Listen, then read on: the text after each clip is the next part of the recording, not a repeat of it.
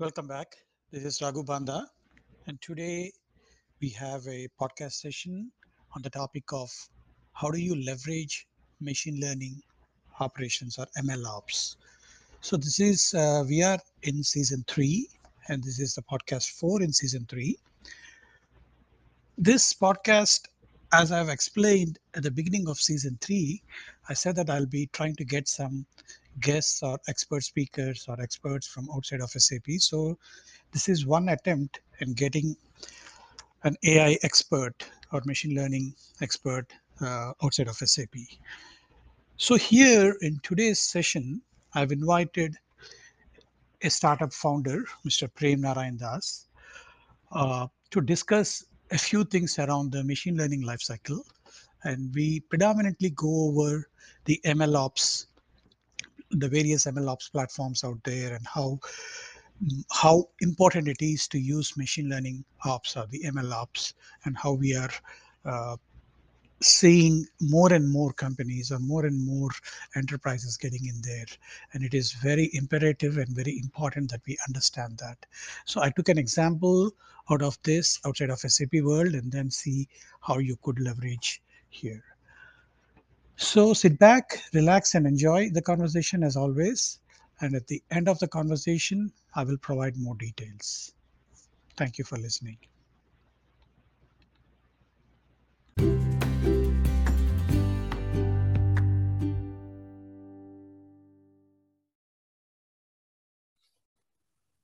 All right, welcome back. This is Raghu Banda, and today we have a guest outside of SAP. I'm inviting Prem. He's the founder of Catonic AI. So today we'll be talking a bit more around the MLOps platform. And in this context, I would like to have a conversation with Prem, who is the founder of Catonic AI. So welcome, Prem. Would appreciate if you can give a quick introduction from your end. Yeah, hi Raghu. Thank you for giving me this opportunity. Looking forward to this podcast and viewers' view on what we are doing. So yeah, Raghu, my name is Prem Narayan Das. I'm 20 years into the industry. Spent most of my life helping large organizations, CXO, CIOs, leverage value from IT. And in the last 7 years, there's been a lot of focus on AI and blockchain. And I've got an opportunity to implement some of the world's first blockchain and AI projects. I was heading blockchain globally for DXC Technology, which is third largest IT company in the world. And also I led some of, very, big AI programs here in the region in Australia. And I felt that there was a need to do, at least when it came to implementing AI, there was a need for a product which can help organizations get value quicker. And that's where we created this platform, Catonic MLOps platform. It's a 2-year-old company, took us about 18 months to build, and we've been generally available from 6 months, got a great traction. So yeah, that's a quick intro about us, Raghu. Thanks, Prem. I think that's an awesome introduction.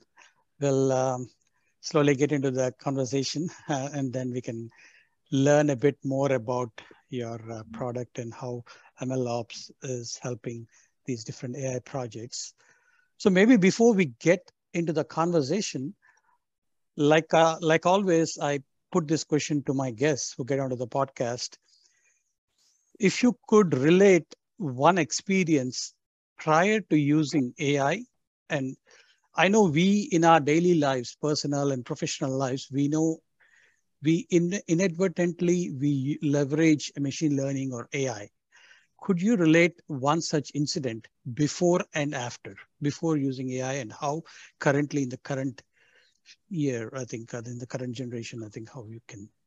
Yeah, look, AI has been fascinating. I mean, I think we are one of those, at least I was born in 1979, so I've been pre-internet and pre-AI. So we've seen the transition of, non-technology to internet and then to AI. So look, AI always fascinated me, especially, when it came to photos. I take a lot of photos, both personal and, And it was always difficult to actually search for older photos. And now that I've kept all the photos, so I always found AI to be useful to help me, especially with all this facial recognition, to kind of pick those right photos.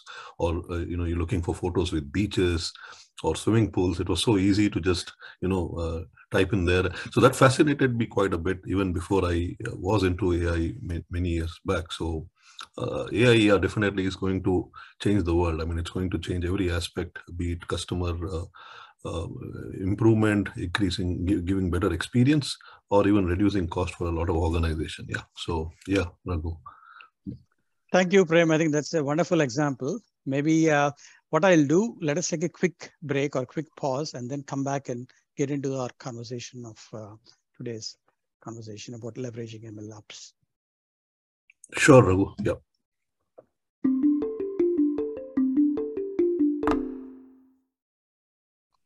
All right, welcome back. So now let us continue our conversation or get into the main topic of our conversation. So Prem, I know you and me and a lot of these AI community leaders or AI members, I think we all read a lot about, or we all follow a lot about the things that are going on around in the AI community, whether it is, and we hear a lot going on, right? And we hear about the Gartner report, the Forrester report saying that there are a lot of AI projects getting implemented, but we see that there are some problems. But do you really think there are problems, and how do you, maybe could you provide some thoughts around it? Yeah, Raghu, look, a lot of these reports say that organizations are struggling, and to some extent, they are right. And I'll give you an example, of myself, right? So when I started this AI journey, from DXC Technology, we got an opportunity to, build or propose certain use cases for a large bank in Australia here. And I was fortunate enough to build a data science team of about 8 or 9 back, about 7 years back, right? And the classic mistake which everyone makes, even I made, right? So what we did was we hired a bunch of data scientists. We were working in silo. They wanted certain frameworks, certain open source tools like Jupyter Notebook, which we provided them on their laptops, and we built the model. We took the offline data. We built some of really fantastic models, like predicting if a bank will go down, predicting why if at all it's going down, why it will go down, so some of these use cases were really great, especially given that the banks back then were not very stable.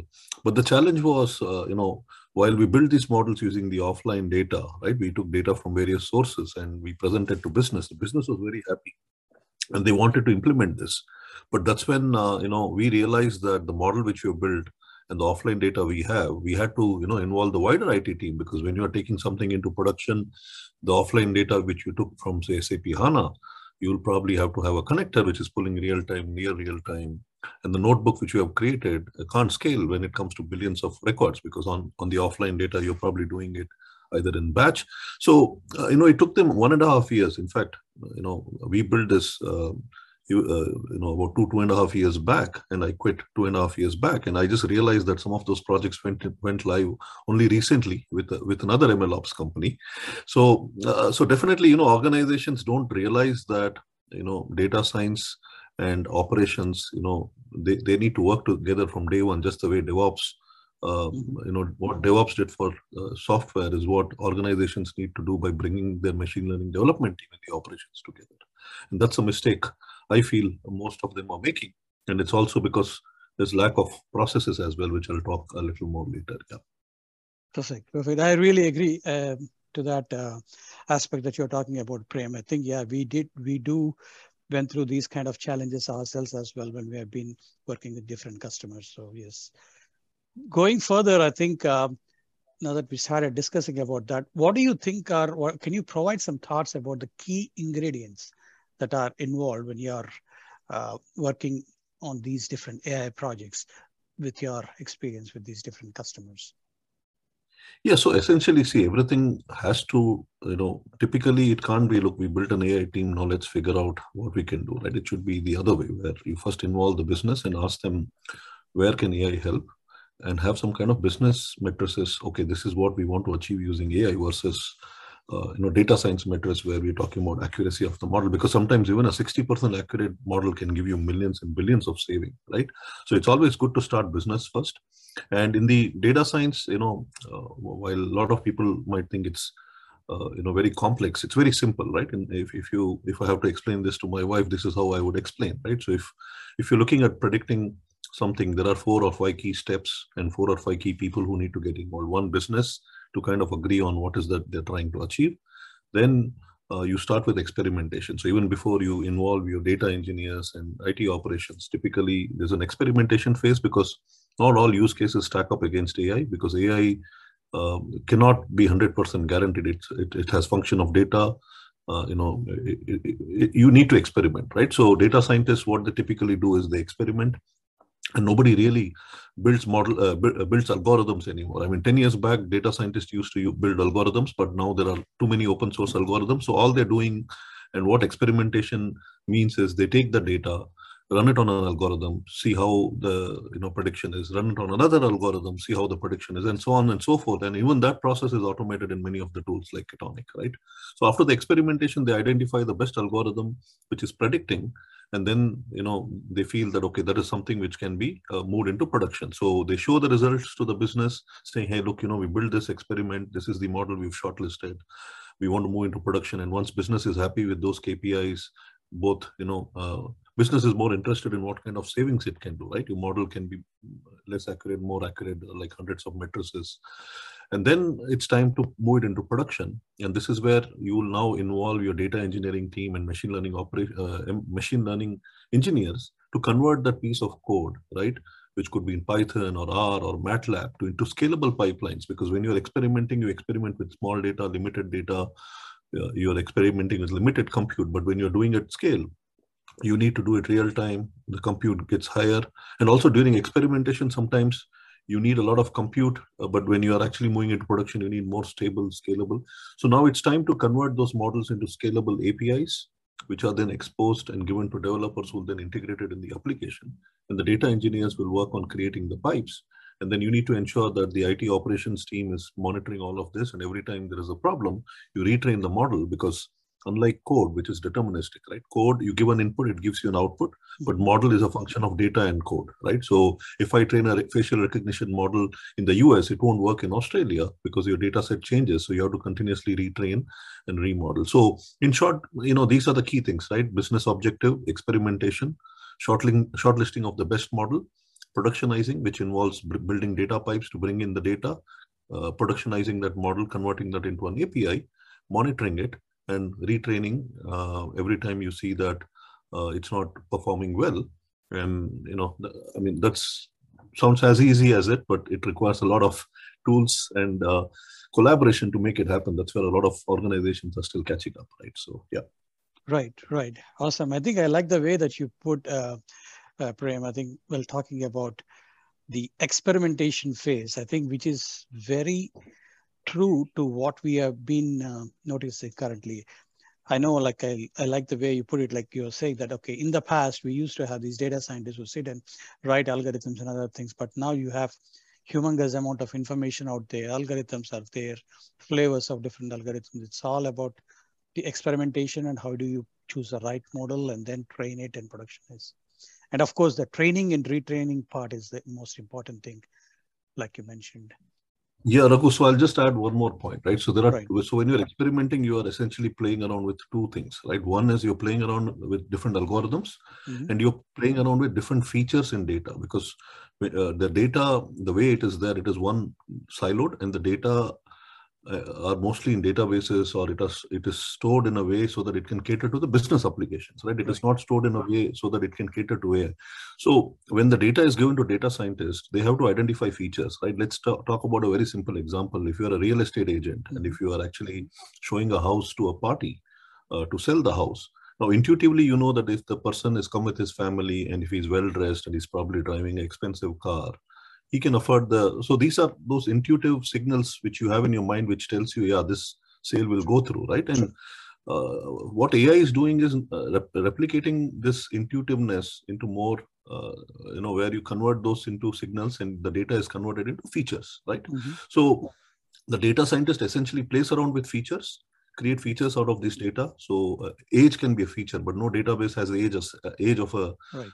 you know and the pin code of where that person comes could be a feature, and based on the pin code you could look at the average lifestyle and decide if the person will buy something expensive, right?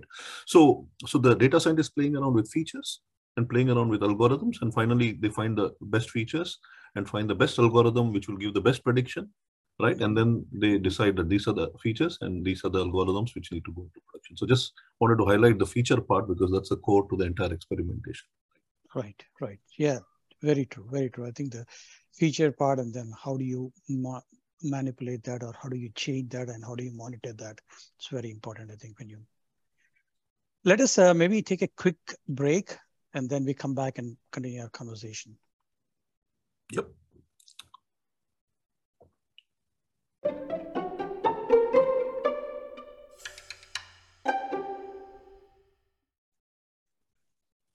All right.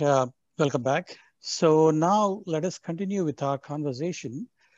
So now that we talked about the big picture, and then we talked about the key ingredients needed in the AI projects.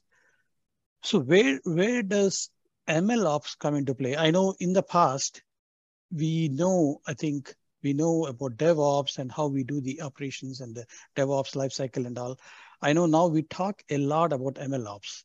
So where does ML ops come into play, and why is it so important? This is where I keep hearing these questions when I talk with any of these AI evangelists or AI experts. Yeah, Raghu, great question. So firstly, see, a lot of these organizations are looking to invest or have invested in AI. And when I meet a lot of my customers, I realize that they have only one or two use cases implemented, and they would have probably spent millions of dollars, right? And I kept wondering why that was, but now I know, right? So now the problem with most of these organizations is the cost of implementing and maintaining and managing a model is so high that a lot of commonsensical use cases don't make sense because the return on investment doesn't stack up, ROI doesn't stack up, right? That's because they're doing a lot of things manually, and they're investing a lot of time on things which can be automated, and there are too many people working with too many tools, and that's the reason there's a struggle, right? And we need to learn like what AI in the AI is struggling. We need to learn from. I mean, it was the same problem which the IT had many years back, where they figured out that the development team was isolated. The development team would build something and give it to the operations team, and operations team would then struggle. And they thought, okay, why don't we bring them together, right? And that's how DevOps was formed. And see, one thing is to bringing them together, but the other thing is to also ensuring that you give them the right tool set, which can make them come together, and there is the right process and tools process embedded in those tools, so that there is proper handoffs and everyone knows what needs to be done, and you incrementally get value, right? So DevOps became popular. A lot of DevOps tool came in. Everyone has their own favorite DevOps tools, and most of the organizations are using DevOps tool, right? And DevOps, what it does is it does something called CI/CD, continuous integration and Mhm. continuous deployment, right? Where you're continuously building and you're continuously deploying. There are organizations even, building and deploying in seconds, like Amazon, right? Now, when the AI came, a lot of these organizations thought that, okay, we've just done a digital transformation and invested, millions of dollars on DevOps. And DevOps is something, these tools. So they thought that they can use these tool sets to manage AI. But what they forgot is that AI is function of code and data. So while you can use DevOps to manage code, you still need tools to manage data. So, in order to have a successful AI, you need DevOps, which is your CI/CD, and also continuous training and continuous monitoring of model. And a lot of these tool sets don't have that. And a lot of organizations, try to bring in silo tools for continuous training, like experimentation, continuous training, monitoring, and try to integrate with DevOps, but they failed miserably, right? And that's where machine learning operations comes into the picture. That's exactly what DevOps did to software, bringing your data science developer, right, which is machine learning developer is nothing but your data scientist and your Mhm. data engineer, right? And bring them with your operations team, which is the DevOps, machine learning, engineers who will convert that code into scalable pipeline, and give them this set of tool set Right. which can then help them, deliver the value which AI has been promising, right? So that's why, this is what is MLOps. It's quite simple. And it is going to be important because the only way to get value and institutionalize and get value across your organization and have AI in every part of your organization is through MLOps. Because building one or two models and putting into production is another thing, and managing, maintaining hundreds of models is a different game, which you cannot do without MLOps. Mm-hmm. That's true. I think very well said. I think, Prem, I think, and this is the key aspect there, right? Like you mentioned, there are quite a lot of these tools out there when you talk about these data science tools where different customers or different companies use in their AI implementation projects. I know your company, they have, you focus more on this MLOps play. And I know maybe you could provide a few thoughts around these different data science tools and where exactly Catonic AI is helping bridge the gap when we talk about these MLOps platforms. Yeah, so Raghu, so if you go back to the first part of the podcast, I briefly explained how typically a data science project works, right? So the first phase is always experimentation, right?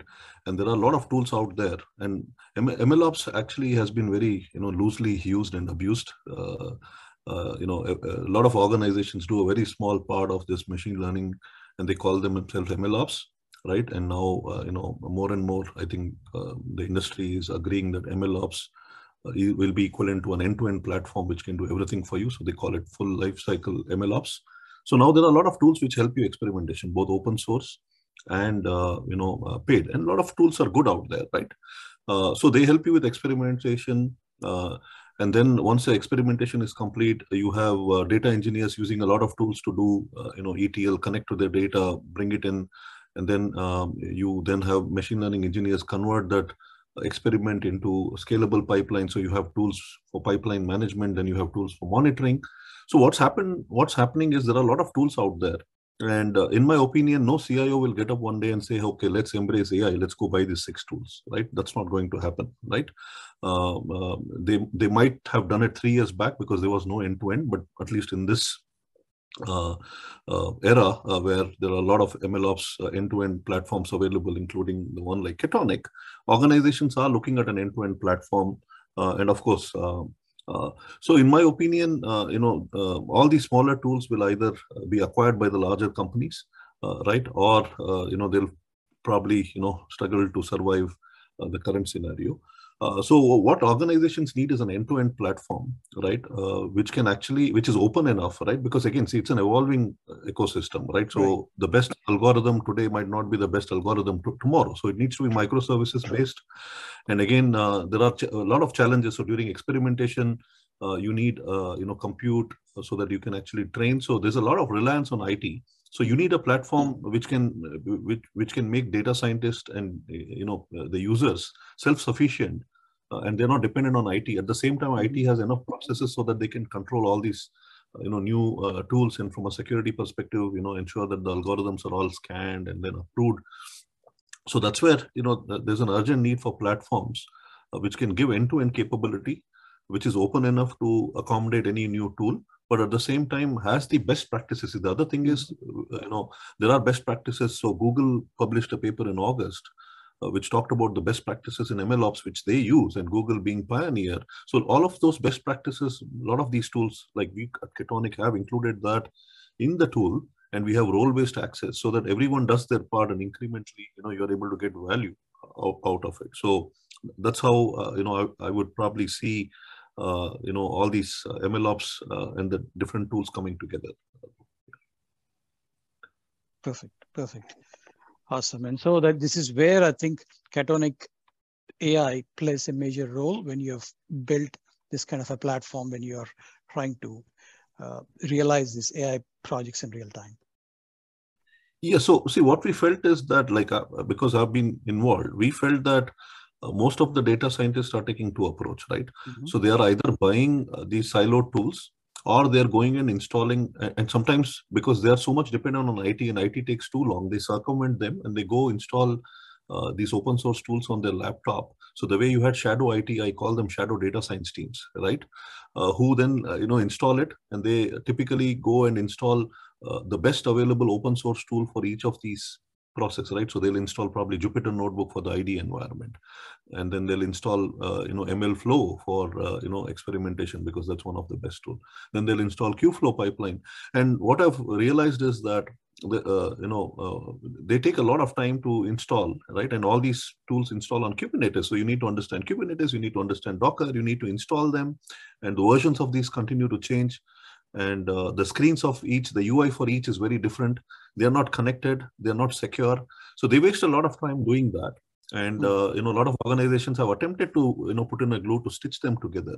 And what we have done is made their life easy, right? Ketonic is not a 100% proprietary tool, right? Essentially, it's a group of tools, right? But with a unified UI, which gives you the ability to do all the things I told you. And our platform is powered by popular open source tools like MLflow is what we use for experimentation. We use Kubeflow pipeline, which powers Google for pipeline management, right? We use Prometheus, Grafana. But what we do is we do all the hard work of bringing it together, creating the gel, putting in the best practices of Google, putting a UI on top of it, and securing it using Red Hat Keycloak, so that you don't have to spend millions of dollars and hundreds of man hours of your data science team, who are so precious, figuring out how to implement and maintain and manage this project, and rather focus on business value and do more experiments. So that's what Ketonic does. And that's the reason a lot of customers like us, because it's open, it's extendable, it's on Kubernetes, secure, and it makes their life easy. Right? Perfect. Awesome. So what we'll do, Prem, I think that's a great way I think you've put it. We'll take a quick pause or quick break, and then come back and continue our conversation about what are the different prerequisites we need and the guidelines and so on and so forth. Yep.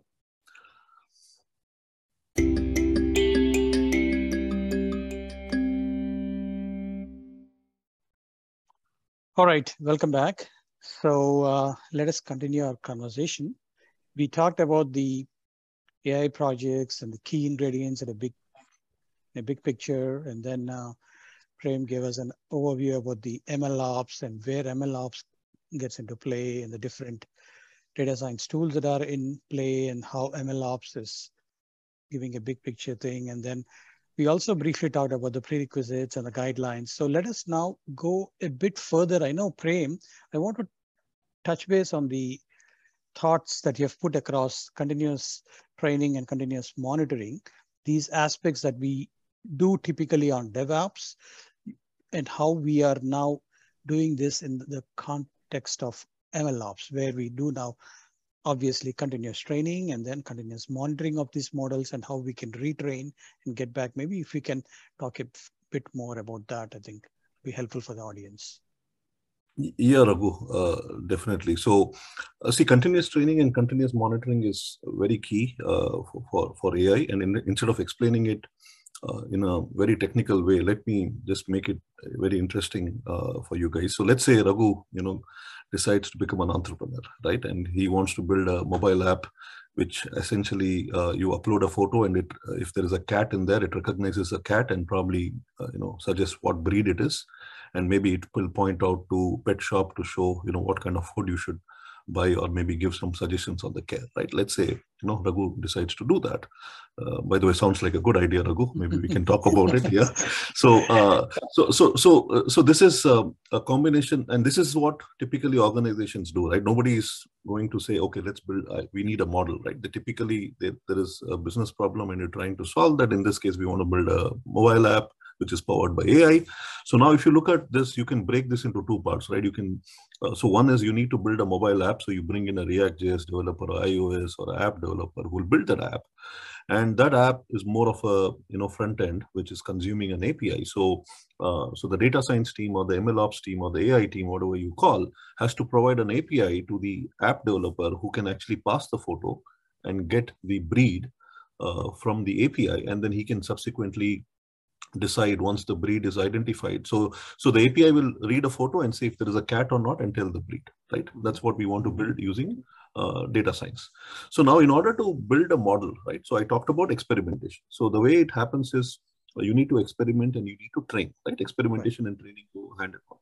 So in training, so essentially AI is nothing but it's like building, a brain, or it's training a kid, right? So in this case, the way we train an AI model or create that brain is by showing the photos to a small piece of code, which is your algorithm, right? It could Mhm. be, I mean, don't worry about all the technicality, but Right. just think Right. of it as a small piece of code to which we show. So in order to achieve this, we need photos of cat because we need to train the model so that it understands how cat looks. So typically, there is an open source data which is available for cat. If the open source data is not available, there is something called labeling, where you take a lot of photos of cat and then you label it and you say, this is the cat, this is the breed. So you need training data. So let's say in this case, there was open source tool available. We took the training data, and now what we do is we train the algorithm. So we show, let's say we had 100,000 photos of cats with breeds. Now we train the model and say, hey, model, see, this is the photo, this is the cat, this is the breed. And you keep training and you keep showing those 100,000 photos 10,000 times, and it Mhm. is completely automated. And this is compute intensive. So at this point of time, you need GPUs, right, for few hours or few seconds or few minutes, depending on how quick you want to do it. So you need to spin GPUs for few hours. And a lot of organizations struggle to do that. And that's where MLOps, automatically spins. It's on Kubernetes. So it'll spin. So for one of our customer, we spin 86 machines at 12 in the night, process 100,000 videos. And in Mhm. 57 minutes after the videos are processed, we bring all of them down, right? So once you train this model, this cat, right? Mhm. You then, at a click of a button, can convert that. So once you are happy with the model, and the way it works is break 90,000 photos are used for training and 10,000 photos are used for testing to see Yeah. if the algorithm is performing well. And once you're happy with the model, you convert that into an API, which happens at a click of a button on MLOps platform like Kitonic. And now the APIs are on serverless scalable platform, so that if there is a 1 million call, you can auto scale, right? And if there is one call, you're just consuming enough power to keep the model on, right? Now you give this API to the mobile app developer, right? And you go live, right? And then Mhm. people start putting in cat, they start getting value, and now suddenly you see in that in 2 weeks you had trained the model on 100,000 photos, but you got another 50,000 photos. Mhm. Now you can always improve the model. So model is always getting better when you train more. Now you can always use these new 50,000 models, right, and train the model, retrain the model, right? So this is retraining, and typically retraining used to be very manual, where the data scientist will go again train it, and then they will take the old model, replace it with the new, and it takes a lot of effort. And that's where continuous training, which continuously trains the model automatically on a regular interval, either automated or triggered manually, but completely automated. And and then it's auto deployed, and the old model is replaced with the new one, and there is no impact on the API, right? It continues to work seamlessly, and you'll see better results, right? But at the same time, you need continuous monitoring, where the model which is being consumed by that app, you need to ensure that it's accurate, it's performing well. So you Mhm. need to continuously monitor it, and every time you see that the accuracy of that is deteriorating, you need to re-trigger the training pipeline so that it auto trains, right? So in simple terms, this is what continuous monitoring and continuous training is. And the example I gave you was very simple, but things can get very, very complicated, True. and things can get very, very nasty if a model goes wrong, right? You must have read about examples where models gone wrong. I mean, companies have burst. I think there was an example in the US. So very important to continuously monitor, continuously train, keep the model updated, and that's completely automated on platforms like Ketonic. So Raghu, hope that a startup idea we can discuss, but that's how and you can do it very quickly using a platform like MLOps. Otherwise, it was a 1 year project. Right now, you can do it in 3 weeks on the platform. True, true, awesome. I think the example that you put and the way that you put is great. I think, Prem, and it's a great idea. I know there are quite tons of startups doing that, so maybe something else we have to do. But I think this is a Yeah. great idea that you've told. I have a so taking it further down the lane. I think so. We did talk about these ML ops and how do you do continuous training, continuous monitoring, and we discussed about it. I know there are a lot of these MLOps tools or MLOps platforms. Maybe can you talk a bit about how do you differentiate Catonic MLOps with other platforms, and how can it ease these different implementations of AI projects? And how do you, I know maybe you might have also come across some SAP customers or SAP implementations. How are these things adding value to your? AI projects? Yeah, Raghu. So, see, firstly, there are a lot of companies claim to be ML ops, right? Not too many of them, but there are quite a few out there. And in my mind, I bucket them into three buckets, right? One is organizations who are doing a small piece of machine learning operations process, like your training, labeling, monitoring, experimentation, right? And they call themselves ML ops. And I don't see them as competitor because, like I said, organizations are looking for an end-to-end platforms. So that's the first bucket. The second bucket is the cloud bucket, right? So organizations who are cloud first are on the cloud. So your Microsoft, machine learning platform, your AWS SageMaker, Google Vertex AI, Databricks, right? I call them as cloud first and cloud ML ops, and some of them are good. But the problem with these is if it's see, ML ops is a buffet of tools they offer, and you like an ice cream in the buffet, right? But they force you to eat the entire buffet, right? So the problem with these cloud vendors is they'll force you to buy everything, and you don't want to be locked in, right? And the third bucket is independent MLOps companies like Data Robo, Domino Data, Naim, Data IQ, whom we come across most of the time. And there again, there are two buckets, right? Some of them which are trying to be auto ML, drag and drop capability, catering to citizen data scientists, and some of them which are code first, like Domino Data and Data Robo started as a Data IQ. And there I feel that, look, while citizen data scientists like to experiment, but in the end, putting the model into production and monitoring, maintaining that should not be driven by this capability, right? So there I feel that, there should be a good balance between two. So that's where Ketonic is played differently. So we have a drag and drop capability to cater the citizen data scientists, but at the same time, we have code first. And the drag and drop components which the citizen data scientist drags can actually be designed and developed by the data science team. So we've given that. So it caters to low code, no code, full code personas.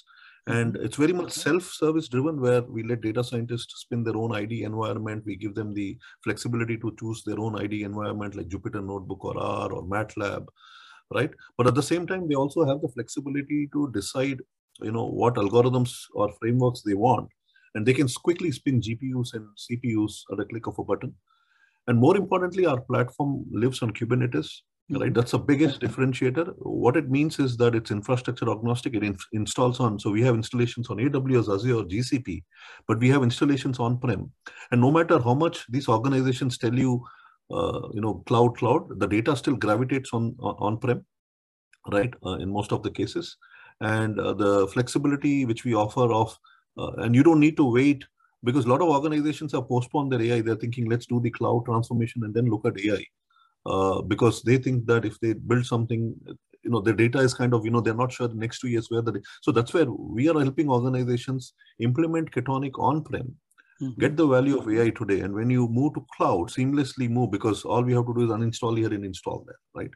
That's another benefit. And security, right? So we use Red Hat Keycloak.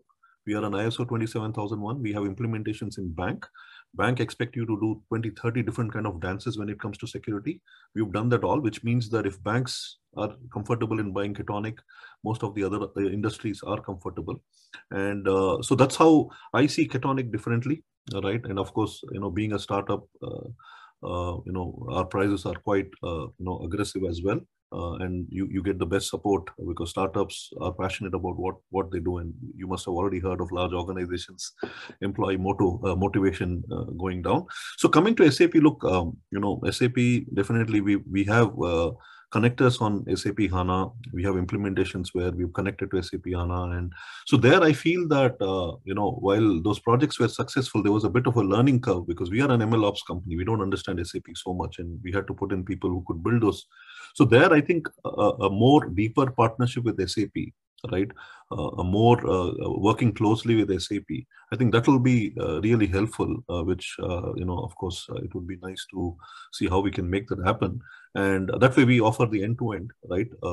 We have the MLOps, you offer everything you offer, and then we kind of make life easy for the customer, and it's a win-win for all, right? So yeah, over to you, Raghu. Thank you. Thank you. That's a very well put answer, Prem. I like the way you put it. And then, of course, Yeah, there is a lot of experiences that you do. I think well, when you're running on these different AI projects or with these different customer experiences, taking it further, I know that you might have faced a lot of these real-time challenges. Are there any learnings that you could share with the audience? Yeah, Raghu, yeah. So see, I think the first learning I already shared, that you should, not, look at the technology and look at what AI can do. It should be the other way, right? You start with business, look at your business, look at your. So there are a lot of use cases out there. We have a laundry list of all the use cases in the industry. Some of them pre-built. So always look at what it means to your business and come up with business KPI, and don't get bogged down by accuracy of the model, because it means nothing, right? You might have 100% accurate model, but it might not add any value. But there are instances where 63, 64% accurate models have been put it into production because instead of flipping a coin, customer feels that a 60% accurate model can actually benefit them and save them $1 million. So that's number one rule. So number two, see, when you are implementing AI, you need three parties for the AI to be successful. One, the business and the commitment from the business. Two, an IT team, right, who will actually build use cases, because the MLOps platform just provide you the platform, right? I don't have expertise in any domain. I don't solve a specific problem. All I do is spin this beautiful open, platform, which is cutting edge. But unless you have the commitment from the business and you have the right know-how to build those use cases, you will fail. And customers might then blame Ketonic, which had nothing to do with it. So this is where a third party, which is a solution provider, right, or a consulting partner, who comes into picture. So we have partnership with CGI. We just signed a global partnership with Luxsoft, Tech Mahindra, and smaller boutique companies, smaller integration partners like SI. And what we've learned is that, and also we are moving more and more towards partner-driven sales, because no CIO really wants to buy an MLOps platform, right? The CIO wants to get value out of AI. So the first step is to come up with an AI strategy, come up with a list of use cases, come up with a roadmap, right? Identify what kind of effort is required to, deliver that roadmap. Identify, so that's where my suggestion to any of the customers would be to ensure that you bring in your SI partners. Most of you have SI partners, and we do have partnership with most of them. Work with them because they understand you well. They have a good domain knowledge, right? Work with them on the AI strategy, AI plan, the roadmap, and then bring in Ketonic, and then build those use cases. Experiment quickly. I call it, a continuous.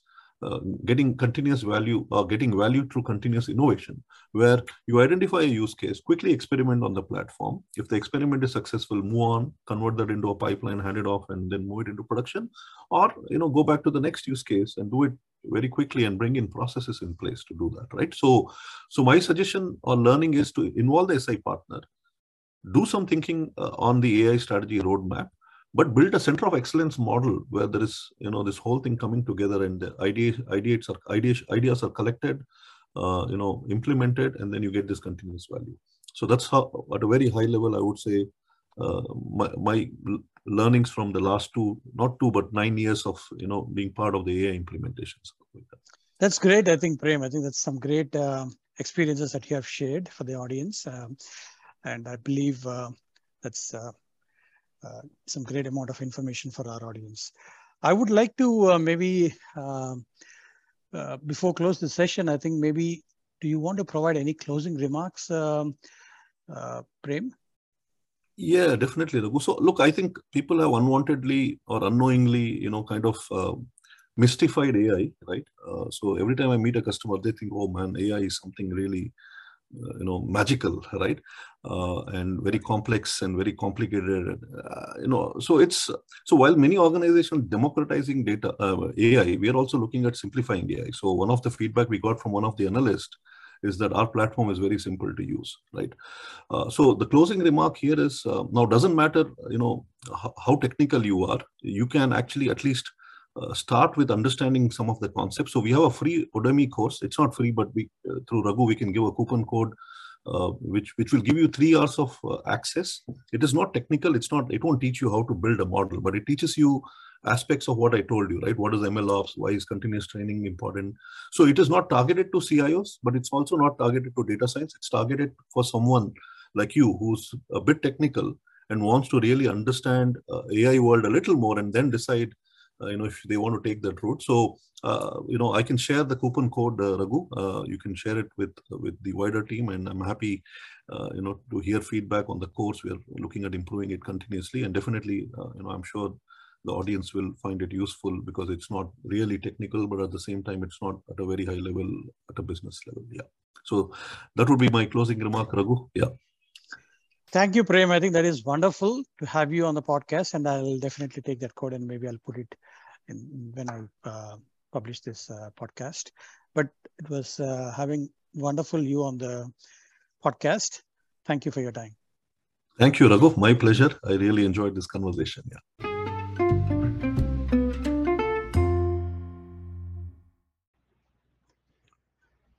All right. Let me first thank our guest, Mr. Prem Narayan Das from Catonic AI. We had a wonderful conversation on the topic of ML ops and the impact that it is creating in the enterprise world and the consumer world. So I hope you have enjoyed the conversation and you find it useful because we discussed about the various aspects of doing machine learning and the various stages that are involved when you're implementing AI projects. The reason I put this podcast right after my last podcast is that in the last podcast, or the podcast 23, we focused and discussed about the various customer experiences and customer challenges and the implementations from SAP experts. So I wanted to have this as a transition into the machine learning ops, so wherein you could understand a bit more on how or what kind of ML ops platforms are available out there. I hope you could also relate a bit on my Medium blog where I discuss about the various stages of AI project flow. Going forward, I will be putting a few more blogs and few more podcasts around this as well. I hope you found it useful and you can find more information about it when you search up by name Raghu Banda and go and pull out the details on machine learning and AI applications podcast series and find this current podcast leveraging MLOps platforms. As always, you can send your feedback at my Twitter handle RK Banda or at LinkedIn Raghu Banda or RK Banda. Alternatively, you could also send an email to venkata.raghu.banda@sap.com or raghu.banda@insia.edu. Before I conclude this, I would also want to provide you the coupon code which Mr. Prem Narayan Das uh, provided. So there is, you can go to the udemy.com, and you can search up the Udemy course, Catonic MLOps certification course, and you can find a coupon code. You can use the coupon code MLOps podcast, MLOPS and you can use this coupon code to uh, use for this particular course. This is a 3-hour lecture and 3-hour course. I'll also be tagging this in my LinkedIn post and my Medium blog post. Well, I'll leave that up to you and have a wonderful morning or afternoon or evening wherever you're tuning in from. Happy predicting the future with AI technologies.